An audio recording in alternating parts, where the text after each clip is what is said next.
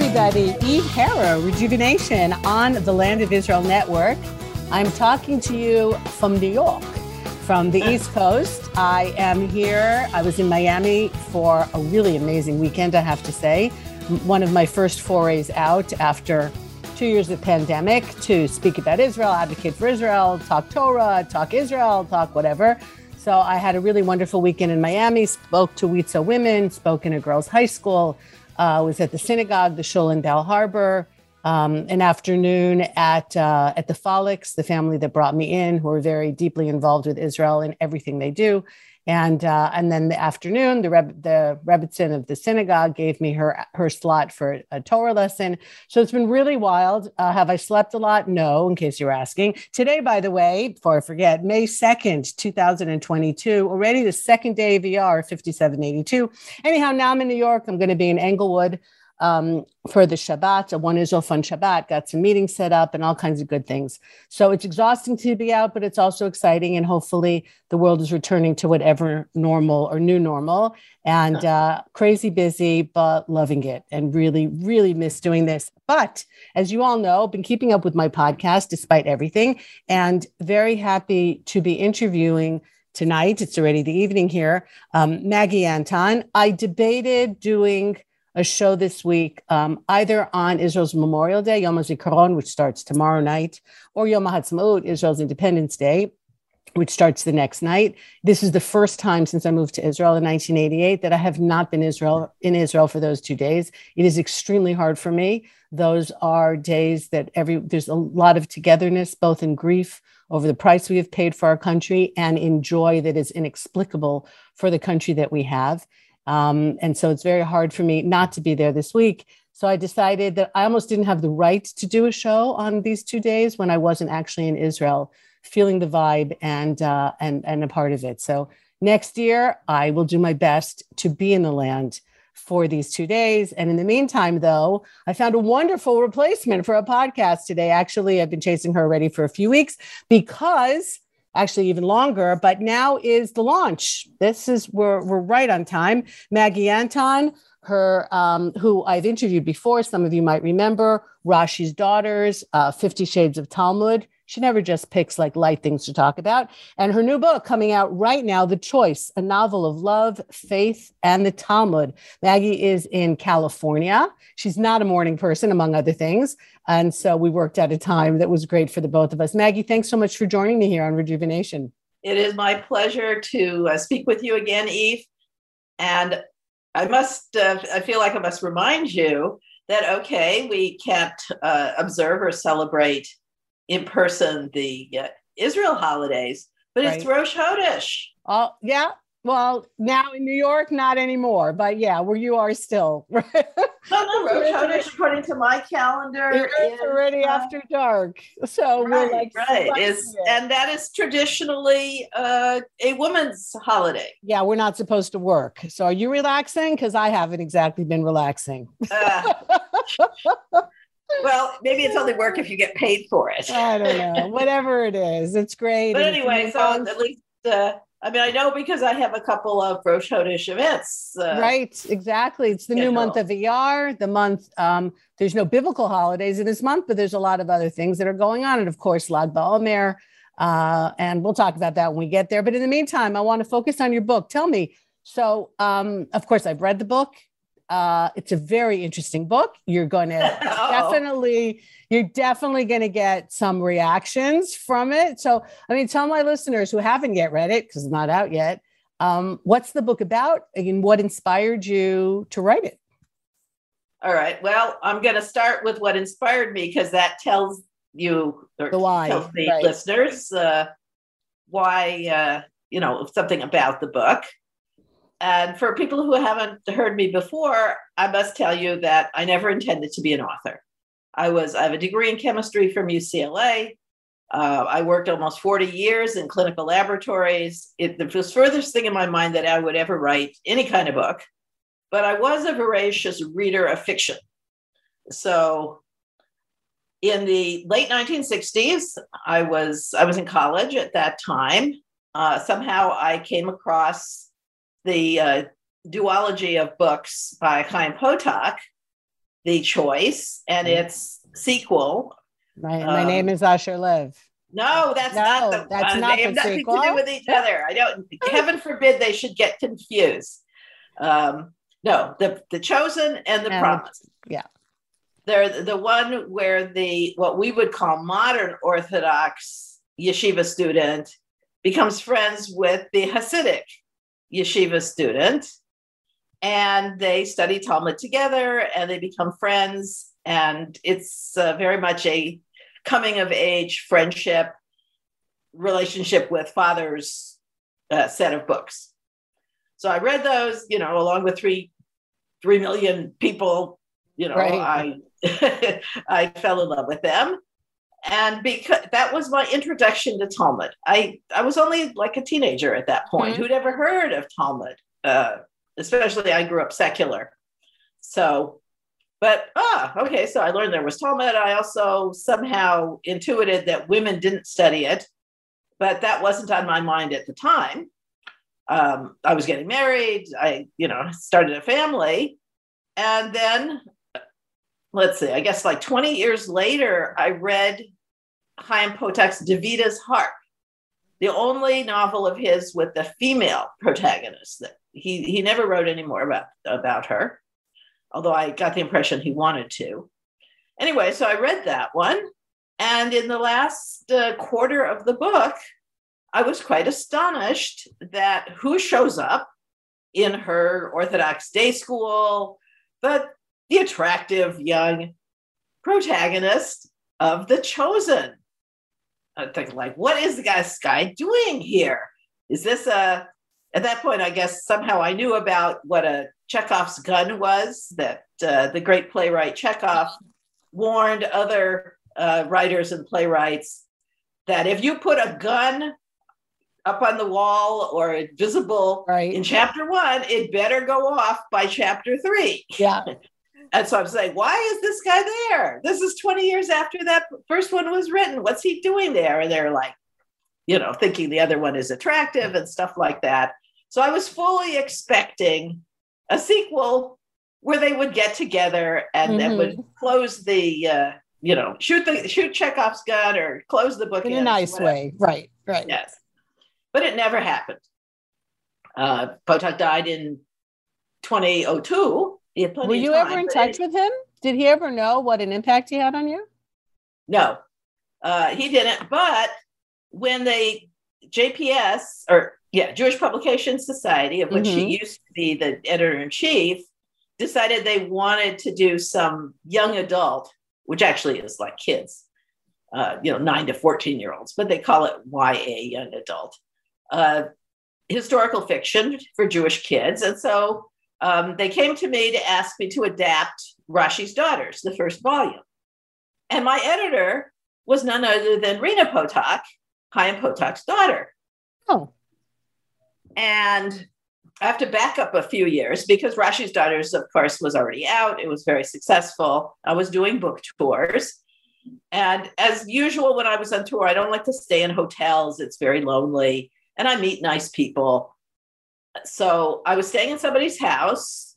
Of course, being a Jewish house, there's books all over the place. Right. And I saw Chaim Potok's books in the room that I was staying in. And I thought, I think I'll check those out and read again. And as I read them, by then I'm full-fledged feminist. I'm going like, wait a second, what happened to where's the women here?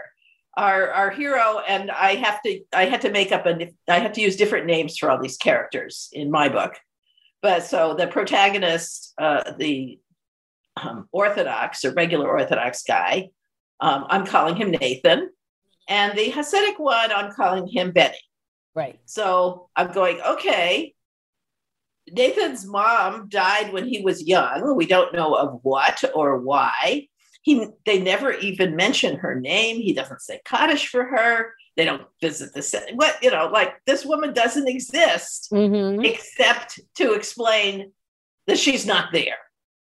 So that I found frustrating. And also the Hasidic guy, Benny, his mother doesn't have a name either.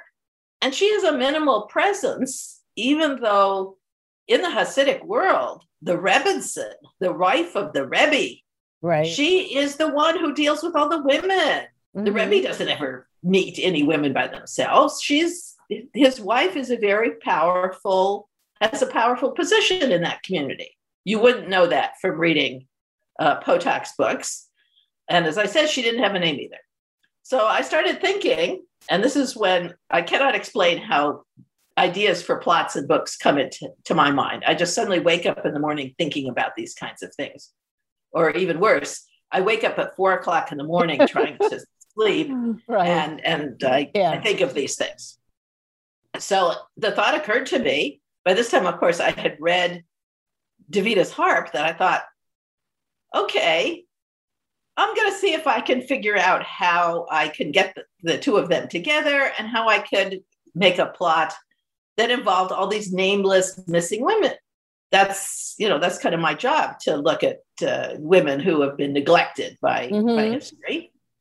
So I was thinking about it and tossing around all kinds of ideas. And then who should be my editor for the kids' book, which is Rashi's daughter's Secret Scholar, published by Jewish Publication Society, but Chaim Potok's daughter. And I mentioned it to her that, I asked her, did he write a sequel? Is there anything out there that he started? And she said no.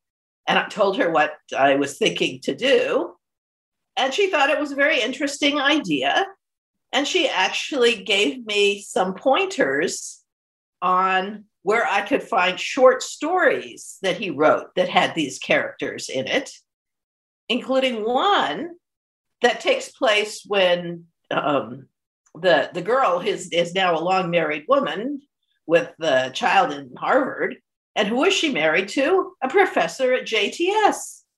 Jewish Theological Seminary. Yeah. The Theological Seminary in New York. And I'm thinking, okay, that actually kind of fits, that she could have gotten together with the guy in the first book. Anyway, so I started coming up with ideas, thinking about plots. How would I work this out? And the characters would not leave me alone. Even though Penguin, I had a contract, I had to write the Rav Hizda's duology, which, and that took like 5 years. Right. And then somehow I got sidetracked into writing 50 Shades of Talmud. And that took a couple of years. So, we're now talking like 5 years ago. And those characters are still driving me crazy.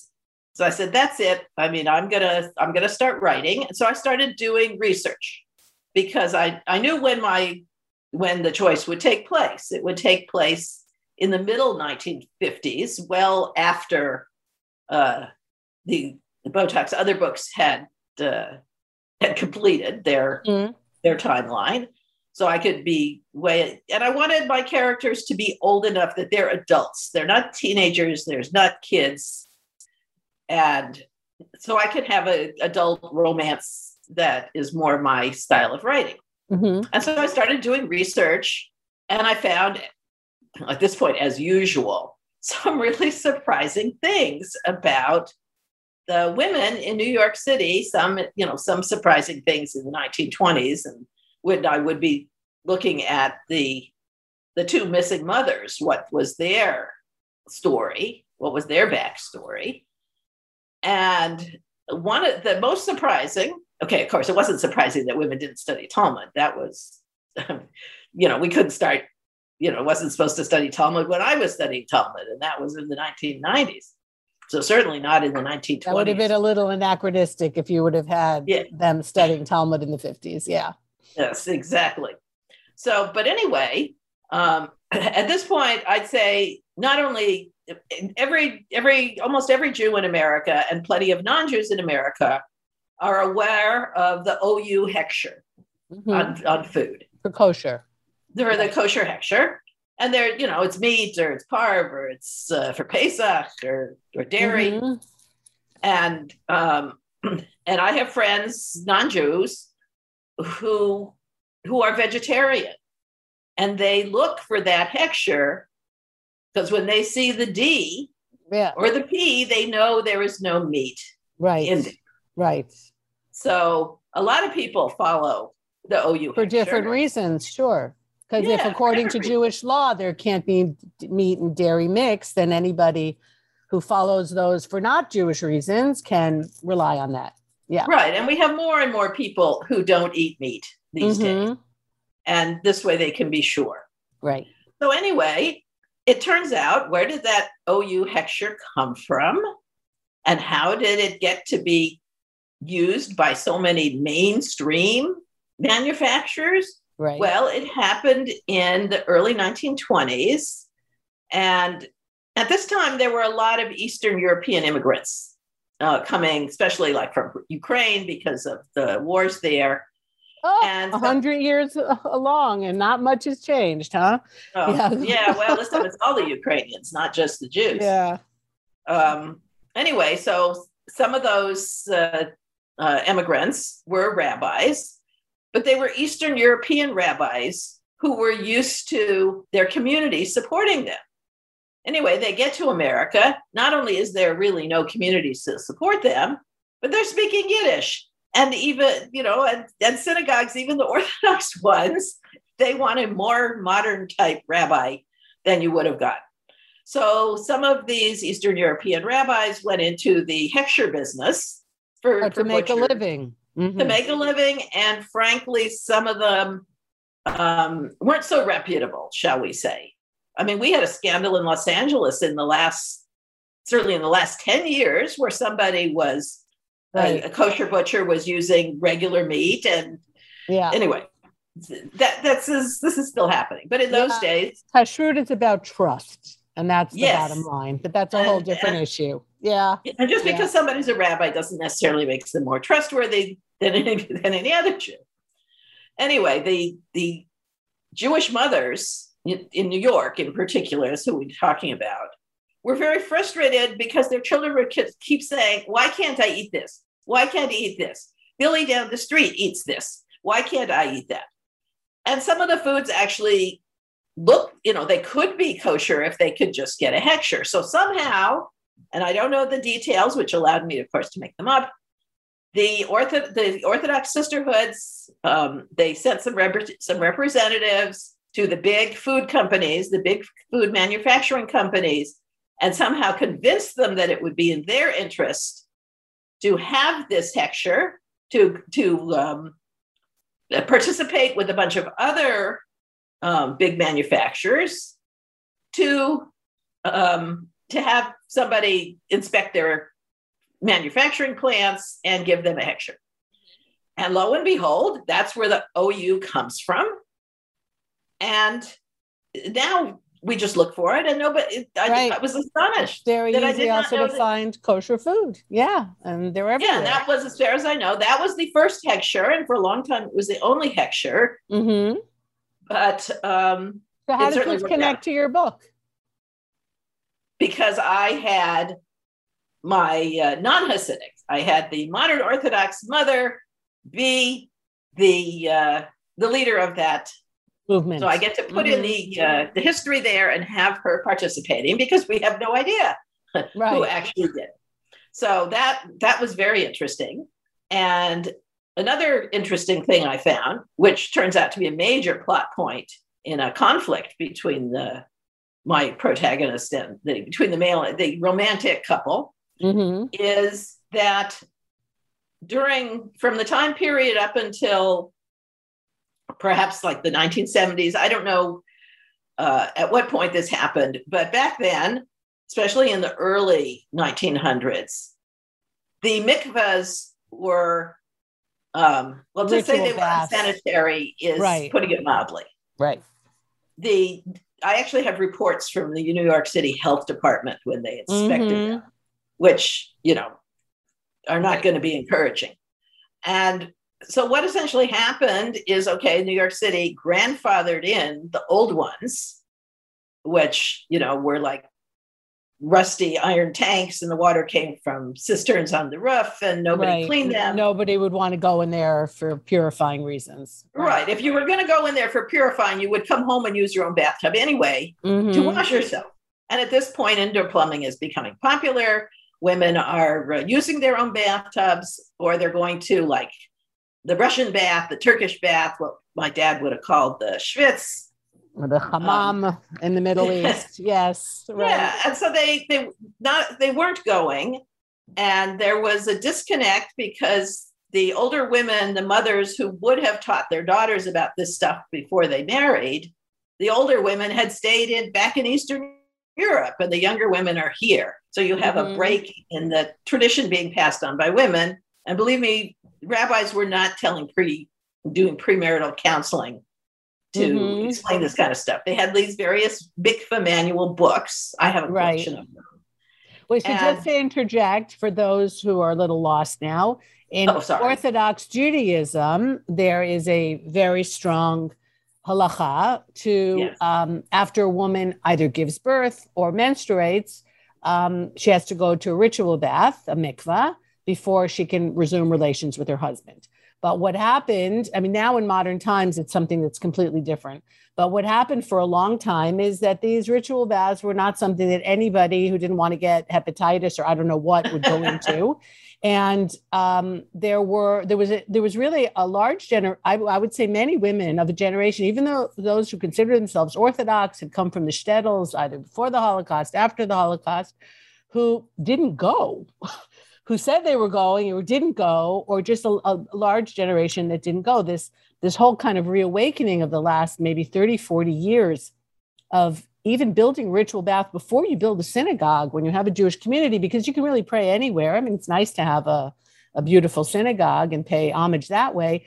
But this idea that you need to put in the mikveh, because if you want to have families, this is one of the laws, what's called family purity. It's a very, very big part of Judaism.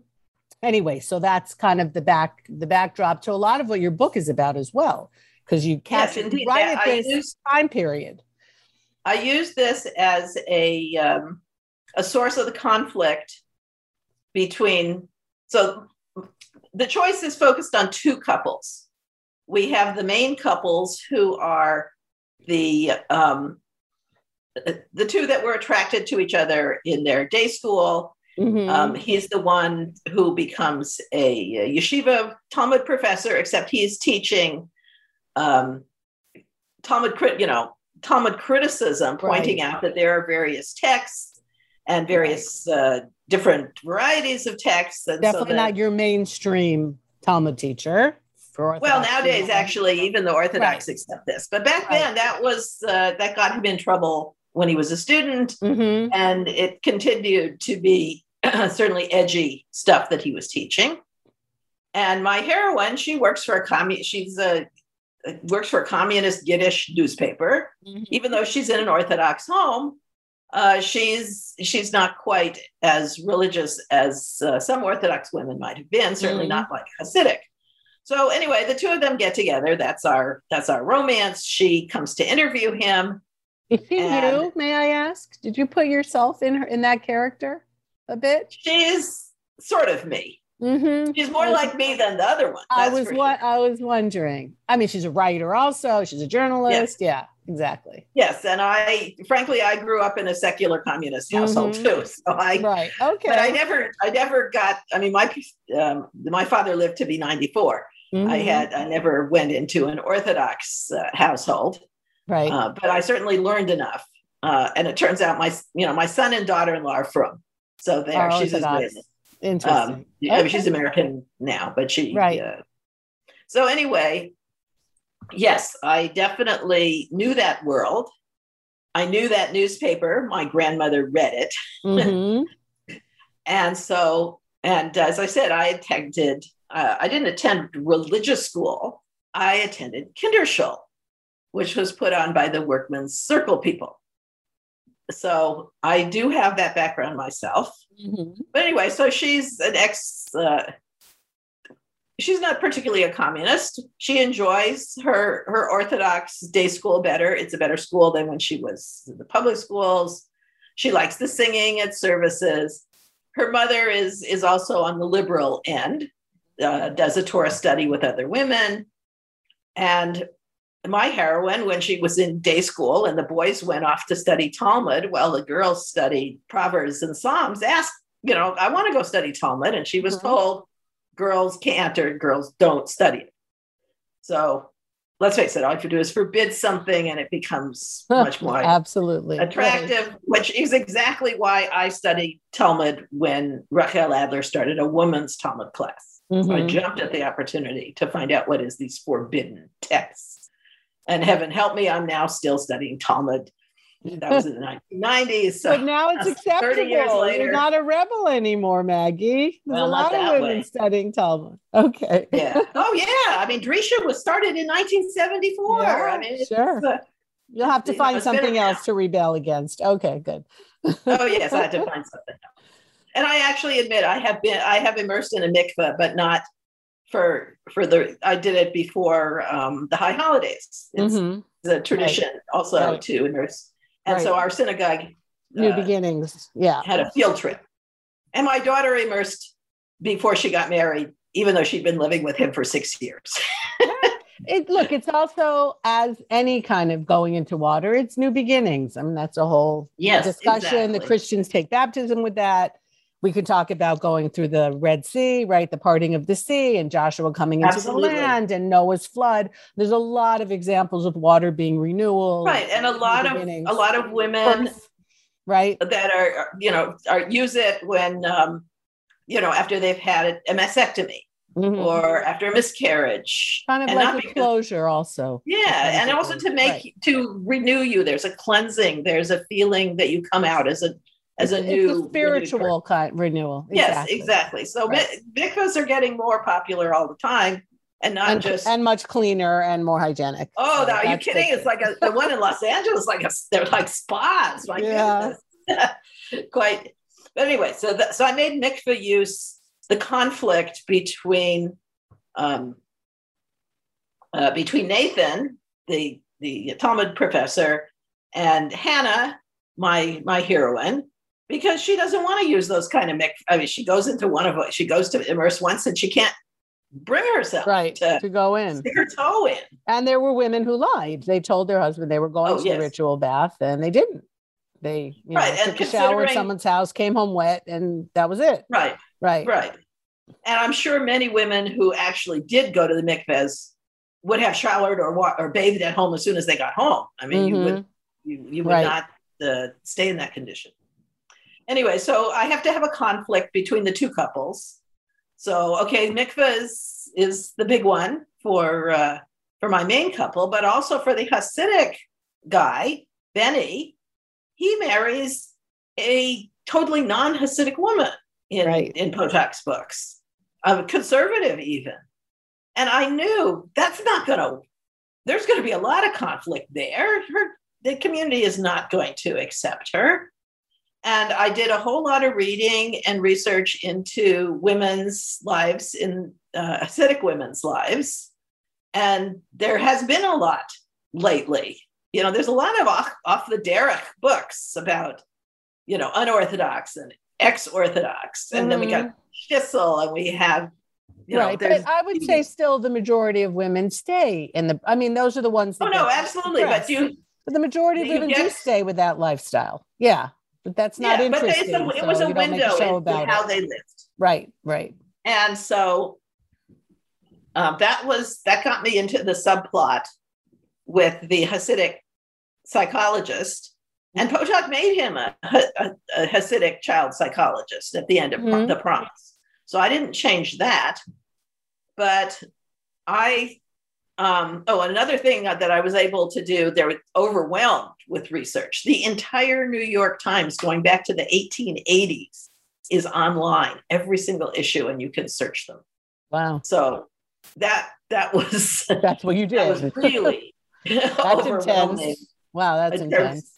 Yeah, but the thing was, just like in the Catholic Church, the Orthodox and ultra-Orthodox have the same problem with child molestation, where you have a hierarchy, a patriarchy, where nobody challenges the leadership and they can get away with all of this. Right. There was a big, Yeshiva University themselves had a child abuse scandal, like in the recently compared to Jewish history. I've done a couple shows on it, unfortunately, in the last year, because a lot of things. Oh yeah, that's right. There's these guys in Israel. Yeah.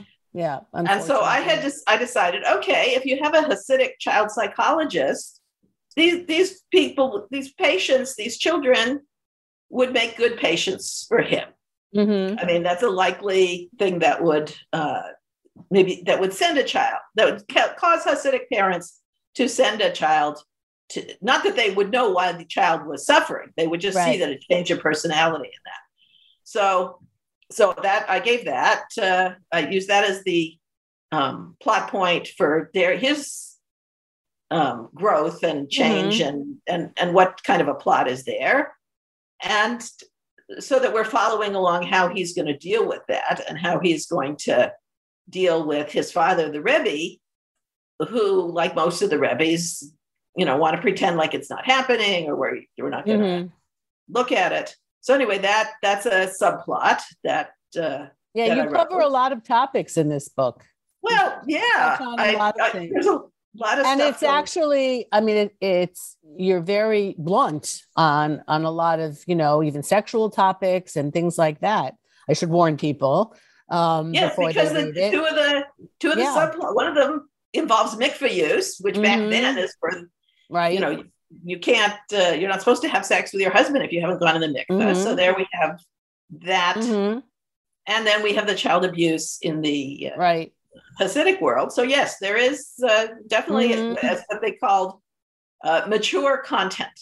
Yes. When I have to, put my book on some, list or whatever, Goodreads doesn't have, I have to check off mature content box. And that's, but come on, we're mature. I mean, I'm 72 years old, mature. You can write whatever you want. Exactly. But let me ask you, because the title is intriguing. The title is The Choice, a novel of love, faith, and the Talmud. What's the choice that you're referring to? There are many choices. There's the initial choice where our heroine, Hannah, gets up the nerve to tell Nathan, as she's interviewing him, because he's the first PhD at the yeshiva, that she, in order to write this article about him, she needs to know something about Talmud to describe his controversial methods of teaching. And he's taken aback, of course. And he says, well, I can't just teach you Talmud in an hour. And she's very disappointed. And he goes home and he starts thinking about it and decides, of course, there's an attraction between them immediately. And of course, come on, I've already told you love in the, is in the title. You know, after the first chapter, how this book is going to end, or at least what's going to happen along the line. So he decides, okay, it's like February or January or something. He says, okay, I will teach her some Talmud for the few weeks until Pesach, and we'll study Tractate Pesachim about the Seder. She goes to a Seder, 2 Seders every year. Anyway, this is nothing new. And Halakha is edgy about whether women can study the parts of Talmud that will enable them to perform the mitzvahs, and certainly all the holiday ones, and Pesach in particular requires a lot of work from women. So that's actually the start of my not so stealth reasoning in this book, because by this point I know all the pieces of Talmud that impact women for good or for bad. I've studied those for a zillion years, particularly 5 years studying, women's Talmud class with Rachel Adler. Right. And so this time I thought, okay, instead of just picking Talmud pieces at random for Rashi to teach his daughters, I'm going to lay out like a course. And we're going to start with easy ones because, and then work on up to more complicated and more perhaps upsetting or distressing ones for women. Because there's been a whole lot of changes. And one of the talks I'm doing these days, because it is during the Omer, is that women's period between Passover and Shavuot, right? Right. And where everybody counts, well, you're supposed to, count the Omer. It takes 2 minutes or something. It's one of the easiest mitzvot. Well, I mean, it's actually something that's very, very tense time for the farmers in Israel. Yes. Because it's the harvests are coming, the weather is changing. You don't want the hail, you don't want the heat wave, you don't want the rain. It actually, when you're really connected to the land, it has a very, very different meaning than just taking the 2 minutes before you go to sleep at night and say today is whatever. Yeah, well, Los Angeles or New York, right. It's a whole different experience in Israel. Right. As just about everything is. But look, I don't want to give the book away because we want people to read it. But I'm asking you, as someone who didn't see herself as an author and now finds herself rather a prolific author.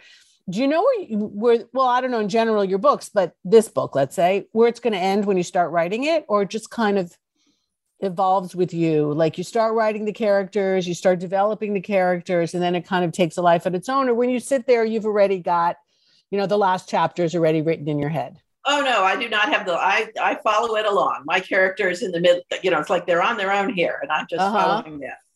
And it's still, I do not understand how my brain works, that it comes up with this creative stuff that all of a sudden I'll be, as I said, I'm most creative first thing in the morning. I'm not a morning person because I don't get out of bed for however long it takes for my brain to, and I'm writing things down and remembering, oh, yeah, I got to put this in, or this would be really neat. And so the plot advances. Some things I know are going to happen. I was not aware that the child sexual abuse was going to be a plot point. That was when I read a book by a Orthodox woman who wrote it under a pseudonym. The book is called Hush. Mm-hmm. And it focused on that. And that's where I was thinking, oh, now that's something that my Hasidic child psychologist would be able to use his, he wouldn't just be teaching at Columbia. So there was that. And I didn't have any idea of making mikveh to be the source of conflicts, except that I'm reading this book about the history of Jews in New York City. Mm-hmm. And that's when I found out about the OU hechsher, which I knew immediately. Boo! As soon as I read that, it's like, that's it. That's what Nathan's mother is going to be involved in. Mm-hmm. And it took me a while to find some hook to put onto the Rebbitzin. Mm-hmm. But that was... and then you have another strong female character, this aunt. Aunt. Yes. She was a fascinating character as well. And Potok had created her. She was already a nurse working in as a missionary or a missionary nurse in war-torn countries. Mm-hmm. She'd already been. So she was set up that, of course. Has his family been in touch with you? Yes. Do they know that you essentially wrote a sequel? I mean, yeah, because I have been in contact with the daughter for on and off for years, but but eventually the daughter could not convince her mother to give permission, the widow. And as a matter of fact, they for what? To write an official sequel? Yeah, to have an authorized sequel. And so we don't call it a sequel. I've been working with a literary copyright attorney, one of the best in this country. Right. And he guided me on exactly how to write this. I already knew I was going to change the names. You can't have a book with 3 Davids. I had to, stuff like that. Right. So, but I used names from my family. So nobody's, any of my family members that wanted to complain, they could take it up with me, but I didn't want to use anybody real out in the world. Would you suggest that it would enhance the reader's experience of reading this book if they read Potok first? I would think so, but I don't know. I wrote it so that it stands alone. Mm-hmm. And I wouldn't, a matter of fact, this part doesn't need to go in there. The Potok family, hired lawyers to shut me down. Mm-hmm.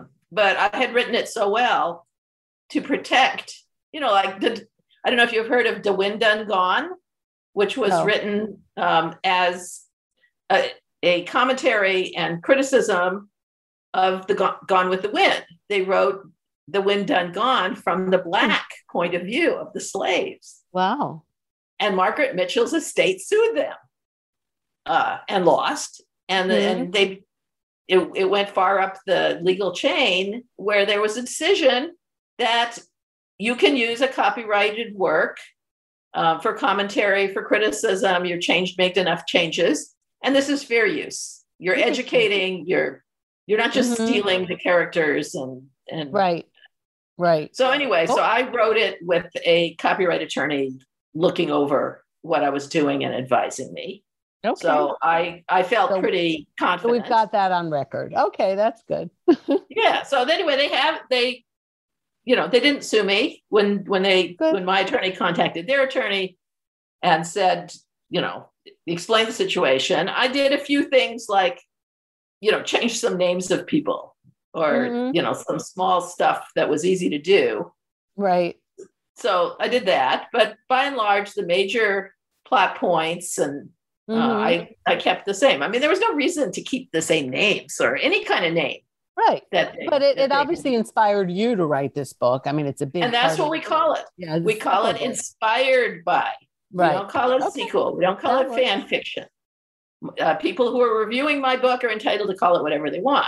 And some of them do call it that. But for me, they're inspired by, and somebody used another word that I liked. But okay. But that was the point. I was trying to bring it, and I have all these characters that don't even exist in his books. The mothers, I mean, I would see it as a big flattery. I don't know. I've never been in that position that his books were, so impactful on you that you end up, writing a book to kind of see where it all goes. And you would think, especially in this day and age, okay, let's face it, my kids are in their 40s. They've never read his books. And so there's the possibility, they're not going to harm Chaim Potok's legacy. If anything, it will just open a door for people who never had read these. Yeah, that's what I'm thinking. That I'm sure that there's people listening to this interview who had never heard of Chaim Potok, who now might be curious as to. Right. And I wouldn't say they should necessarily read his first. You don't need anything. Right. And I want to get back to the nurse, the aunt, because she had been a nurse in all these war zones. It was only natural that she would be in the army during World War II. They drafted every nurse they could get.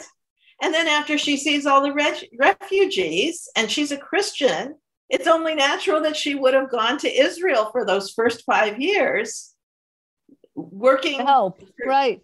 And I love doing that research on Israel in the early 1950s and the Yemeni and all the Iraqis. And I found that I mean, obviously, as an Israeli, I found that fascinating as well. The book is set in America, but that was a really nice little piece of it for me. Right. And of course, the Jews in America are really watching what's going on there. Sure. I mean, I was looking up all the history. The Suez Canal thing is that. And that's when they found the Dead Sea Scrolls. Right. There was all kinds of interesting stuff that I could, use it as part. And I needed the aunt in the book anyway, because it's clear that Hannah is the heir to her father's. He may have been disinherited by being a communist, but the aunt wasn't.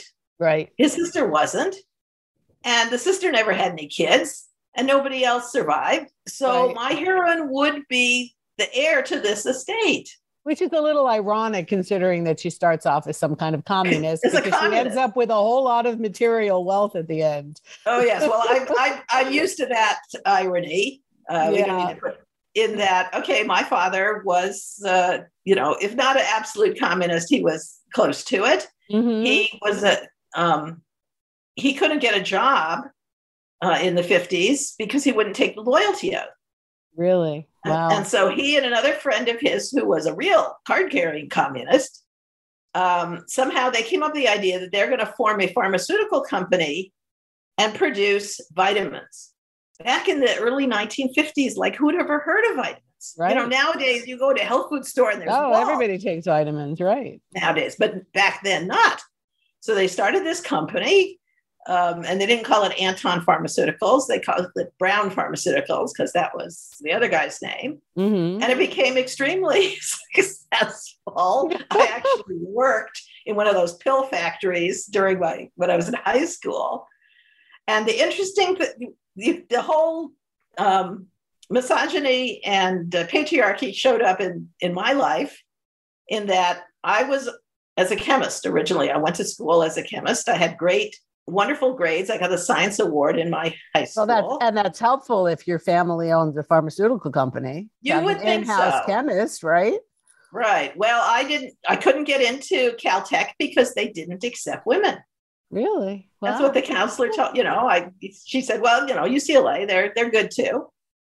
And when it came time that the big pharmaceutical companies noticed, whoa, vitamins are getting popular in this little first, teeny tiny pharmaceutical company in Los Angeles has the patents to all the making vitamins. It never occurred to me or to my father that I should come into the business and take it over. He realized he was going to have to retire. He didn't have a son to take over the business. He had a daughter with a degree of chemistry. And anyway, it turned out fine. He sold out to Big Pharma. Okay. And you're writing books. Yeah. So go figure. Yeah. Where life's going to take you. This ex-communist did very well, thank you. Wow. Crazy stuff. Yeah. Maggie Anton, thank you. Fiction is just as, Yeah, real life can be just as strange as fiction. Yes. Especially these days, where it's, I think, even stranger than some of the things that we would imagine. Where can people get your book? Okay, several places. You can get the print one in the usual, you can get them in your regular bookstores. You can order it. You can get them off of Amazon and Barnes and Noble, the usual place, those kind of places.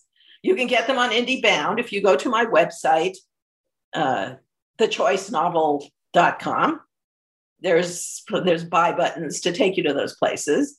Okay. But for most of my novels, they're up to like 50% sales of e-versions, the ebook. Uh-huh. And I'm encouraging people, you don't have to go to Kindle, you don't have to go to Nook. There's a website called PayHip, which I had never heard of. PayHip? Yeah, one word. Well, PayHip? PayHip.com. Okay, yeah, never heard of it. My ebook is on there, as well as 50 Shades of Talmud. I uploaded it myself because I have the rights to it. And the money goes straight to me. There's nobody that takes their cut. Uh-huh. Okay. So I will encourage people to cut out the middle guy. Okay. Yeah, cut out the middle guy. And also, I'm not supposed to sell books before the pub date, but between you and me and all your listeners, the e-version of The Choice is already available. Is available there at well, many of my listeners are non-Jews. Do you think they would be interested in the book? Because it's very heavily, it's got a lot, it's very much dealing with the Jewish world. I would say so. Who watches Schnitzel? Who watches all these and books? A lot of these characters, I think, could easily be repeated in other cultures and other religions as well. Right. The problem of patriarchy, of keeping women in the dark and uneducated about their religion. Mm-hmm. And in particular, the bottom line is women being forbidden to study Talmud means they don't know how Jewish law and halakha is established. They're in no position to challenge it. Mm-hmm. I put the words in my character's mouth. It's a matter of power. Mm-hmm. If the women are uneducated, they're not in a position to challenge. Right. And so, that's there's a lot of big changes in Judaism as far as women's position. I certainly, we got women rabbis now. They don't know what to call them, but, they can agree on that. But definitely there's women rabbis. Right. And a lot of very learned women. By a lot of title they call themselves. Absolutely. The women are wearing tzitzit. I mean, they're wearing talis. They're wearing it's what's typically thought of as the men's stuff, but no, women wear them. And women can do almost any of the mitzvot that are normally done by men. We're not, they don't have to cut, we don't have to worry about shaving our not shaving our beard or something. Women are allowed. Not. No, we're not going. We're definitely not going for that one. Yeah, I'll pick another mitzvah. But by and large, women can do all of the ritual obligation as men. The main problem for women that they're still stuck with, and it's not that there isn't a solution, is the inequality in marriage. I mean, you see it in Israel, the problem a lot, that, a woman can't divorce her husband, no matter if he's left her, no matter what situation is, she can't divorce him. Even though back in Rashi's time, we have in the Cairo Geniza that women wrote gets to their husband. Yeah. You can see them in there. That women had the ketubot were real. The marriage contracts. Contracts that were individual, and plenty of them. Well, we've got what to do. Things are changing, and there's a lot more awareness of a lot of different issues. That's going to have to be a discussion for another time. That's one of my points of my book, is to make people, women, aware, and men aware of these. And then we all choose the battles that we wish to fight. Exactly. I chose my battle by writing this book and educating. My readers about. And I'm sure you will definitely get some interesting feedback on the book. I got really conversation. Feedback on Rashi. As I was reading things, she's going to hear about this one. She's going to hear about that one. So I hope you're ready for it. Rashi's daughter, somebody sent me a postcard saying I'm going to roast in hell for writing this. Okay. Yeah, because they didn't want a return address on it, right? So they sent me a postcard. I saved it. Terrible. All right, look, once you're a public persona, then with strong opinions, then you open yourself to that. But it seems to me, Maggie Anton, that you can handle it. So I want to thank you very much. I want to thank you very much for continuing to, wake us up on a lot of different issues, and for your books. And I'll get you for the next one. All right. However long it takes, we'll be back. So I don't know how long it'll take, but I'm doing research on it already. So okay. Well, take your vitamins, and then you'll be around for a long time. So all right. And speaking of which, I hope whoever's listening, wherever you are well and getting back to normal life, and getting back to Israel one of these days too. We're waiting for you. I want to thank. We're planning Israel trip. Okay.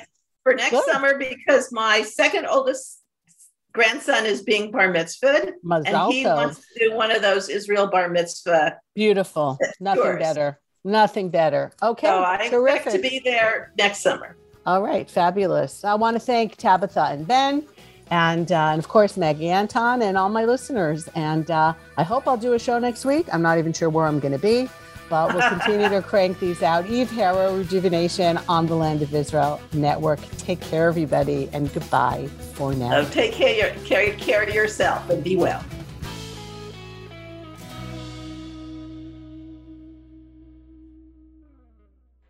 As the masks are coming off and much of the world is turning not only against Israel, but yes, against the Jewish people, if you feel different, if your love for Israel is growing deeper and stronger, if you're thirsting to cleave to the nation of Israel and to the God of Israel, if you're thirsting to learn authentic Torah from Jews in Judea, then the Land of Israel Fellowship is for you. Hundreds of individuals and families from around the world come together on Zoom every week in what can only be described as a fellowship of love, friendship, of learning and praying and belonging. A fellowship really unlike any other. It's more than just a movement, it's a family. To learn more about the Land of Israel Fellowship, click on www.thelandofisrael.com/fellowship, or send an email to fellowship@thelandofisrael.com. Love and blessings from Judea.